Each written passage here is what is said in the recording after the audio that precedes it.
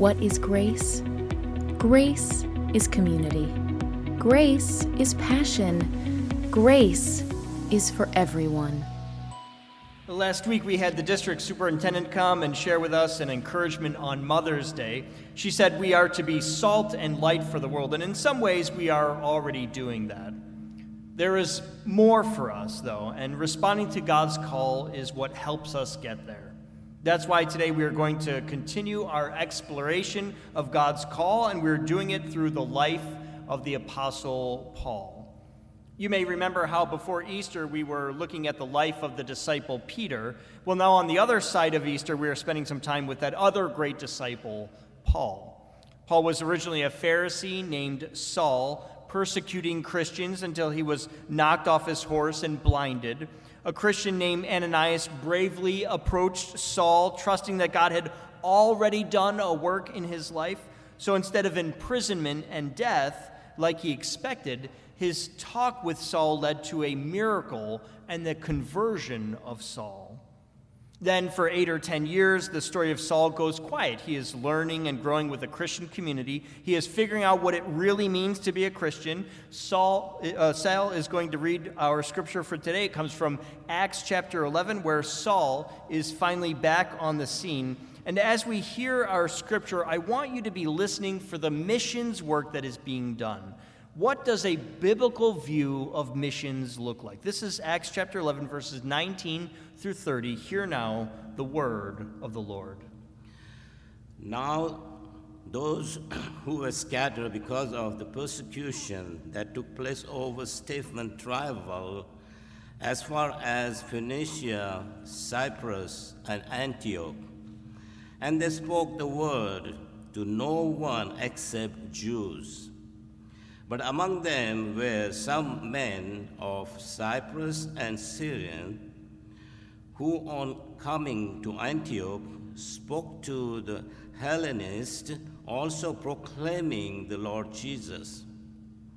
The hand of the Lord was with them, and a great number became believers and turned to the Lord. News of this came to the ears of the church in Jerusalem, and they sent Barnabas to Antioch.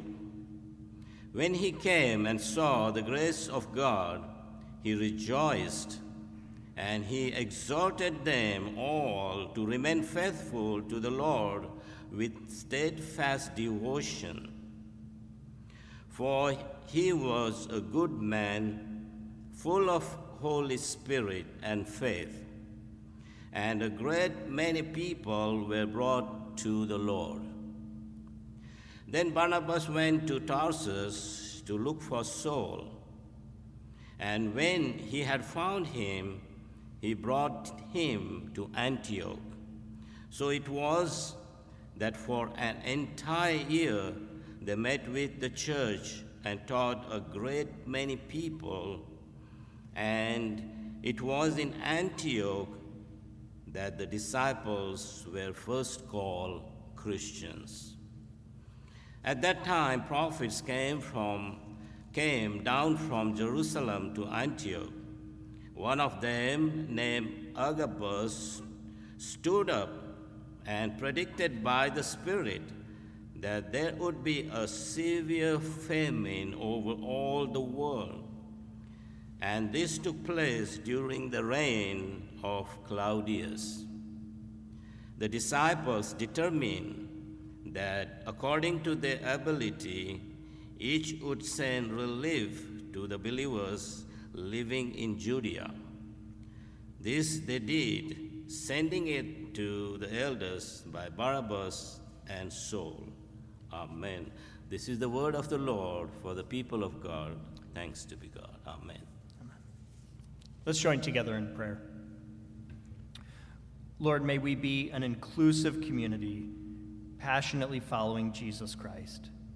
May we be mission-minded as the ancient disciples were, doing your work for the good of the world. In Christ we pray. Amen. Today is Change the World Sunday, which some churches around the United States celebrate. It is a time to reflect on and celebrate the missions work of the church.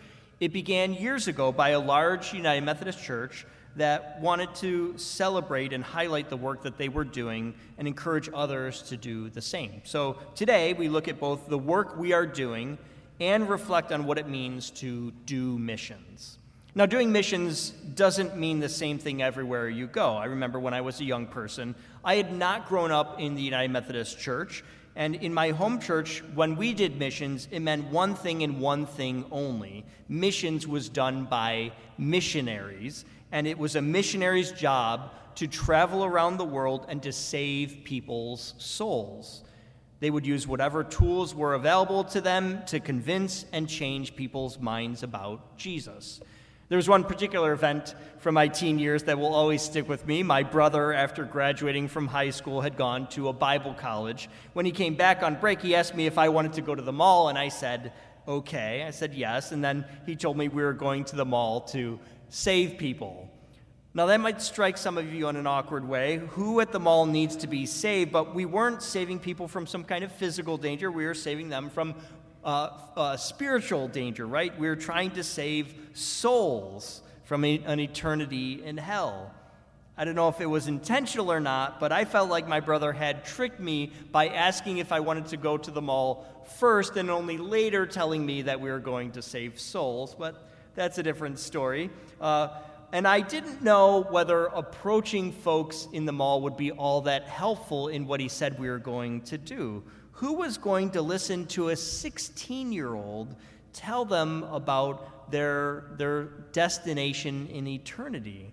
How could I possibly redirect a person's life toward God at the mall? And mostly what I imagined would happen was what in fact happened. We asked people if they wanted to talk, and everybody said no. They didn't want to talk to this stranger in the mall. Turns out they were all at the mall for a reason. They were all there to do some shopping, so that's what they continued to do.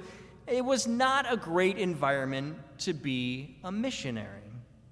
But as I got older, I found out some people meant something very different when they said missions. They weren't talking about trying to save a person's soul by changing their minds about God. They were talking about helping people with their physical needs. In college, I was invited to help feed the poor in the city. I made sandwiches and handed them out to people living on the streets. I worked with groups just like Family Promise that we're supporting today with a meal. That they gave shelter to people that were homeless. The church would set up beds and have meals for those folks.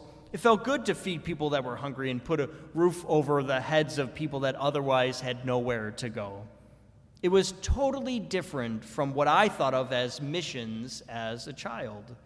We gave people what they needed physically, and we basically ignored their spiritual lives. There was no need to have that awkward conversation about God because it was obvious, wasn't it? We did these things because we were Christians, and Christians help others, period.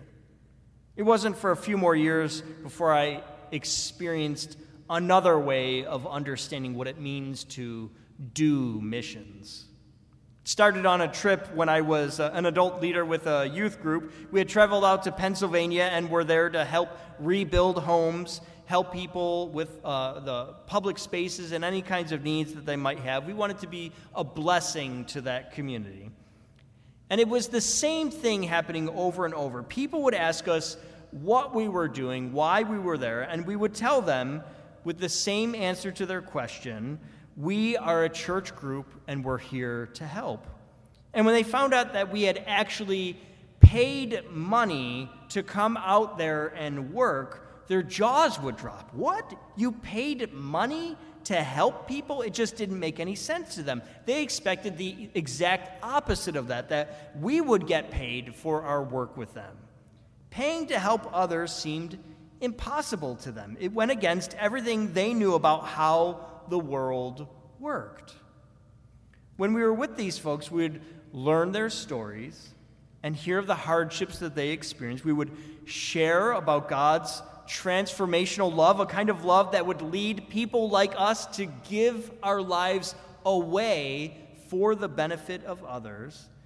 And they were touched by this. Some would even come and join us for worship in the evenings with our group so they could hear more about God's good news for the world. It was a very ancient definition of missions, a work that ministered to both the body and to the soul. In Acts 11, we see this with the Apostle Paul. He's doing missions like this. At that time, the disciples of Jesus were mostly just telling other Jews about Jesus, trying to convert this small percent of people to follow Jesus. Some, though, started talking to the Hellenists, or the non-Jewish Greeks, living in what today we would call the country of Turkey.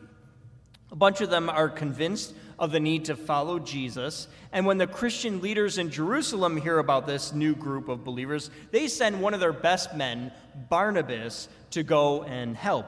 And when they get there, he is floored. This isn't some group of misfits perverting Christianity or fakers pretending so that they can gain influence in their community. This is the real deal. The presence of the Holy Spirit is obvious and palpable in this community. So Barnabas goes and gets Paul, who is still called Saul at this point, so he can grow with this beautiful, amazing Christian community. The scriptures say he stayed there for a year, and then just a couple of chapters later in Acts 13, we hear about Saul's first missionary journey, traveling to the island of Cyprus, converting the governor there, and then to cities across Turkey. Hundreds are converted and change their lives as they decide to follow Jesus. This is much like what I described in my childhood, missions for missionaries.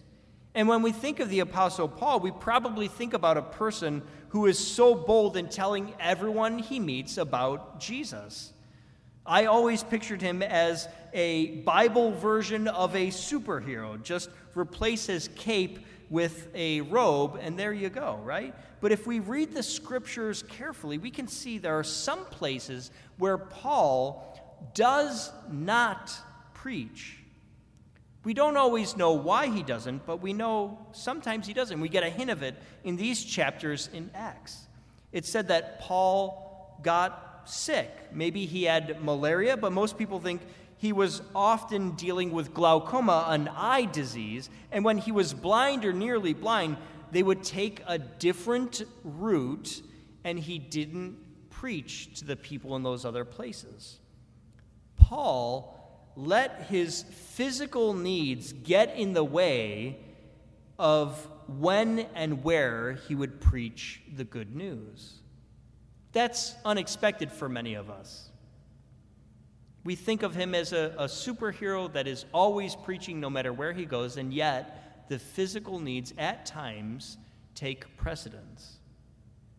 Let me read for you again the last portion of Scripture from Acts 11. It helps us see a bigger point to missions, and it starts at verse 27. Agabus stood up and predicted by the Spirit that there would be a severe famine all over the world, and this took place during the reign of Claudius. The disciples determined that according to their ability, each would send relief to the believers living in Judea. This they did, sending it to the elders by Barnabas and Saul. Right away, the mission work of Barnabas and Saul involves collecting food to stave off hunger. Christian missions, from the beginning, has always been about both the body and the spirit. You can't have one without the other. Through much of church history, this was understood as true, but about 100 years ago, there was this big split between churches. What was called the fundamentalist position said, only saving souls mattered. That's it. And the social gospel liberals, on the other hand, said saving the body was real salvation. And you can still see that divide in churches today. Some say one thing, others another. But here at Grace, as we talk about missions, I want us to be thinking about both of these things together. The mission is always to minister to the whole person, both body and soul.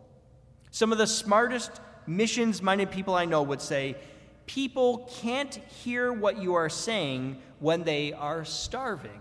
And they're right. It's no good preaching to someone who's so hungry all they can think about is where their next meal is coming from. It's also true that people don't know why you are doing what you are doing if you don't tell them the reason why you're doing it. Missions always involves proclaiming the good news of Jesus Christ by using our words to tell people about Jesus, and by doing good works to help those in need.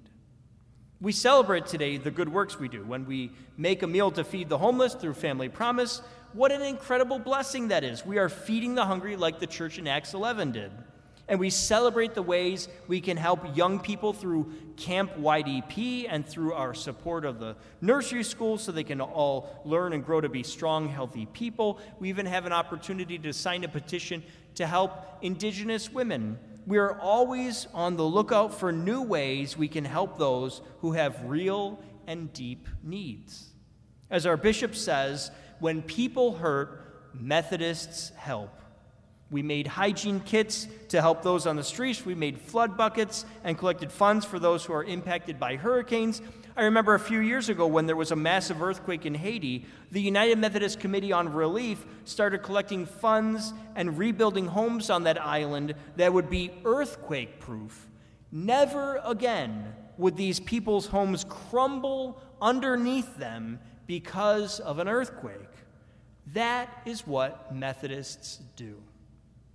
But where sometimes we struggle a little more as Methodists is to tell people why we do these good things.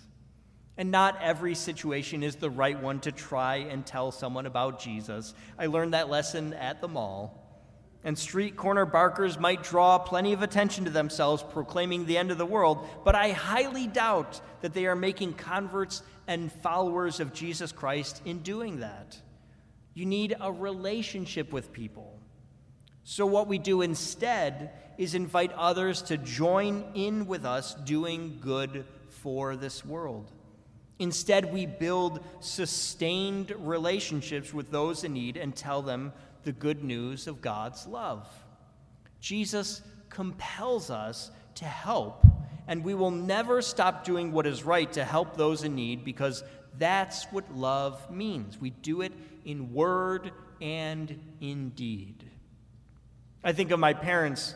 After all of us children had moved to different parts of the country, they still lived in Rochester, and they met this young woman. She was single and was raising 2 young children, and my parents realized how tough this was on her.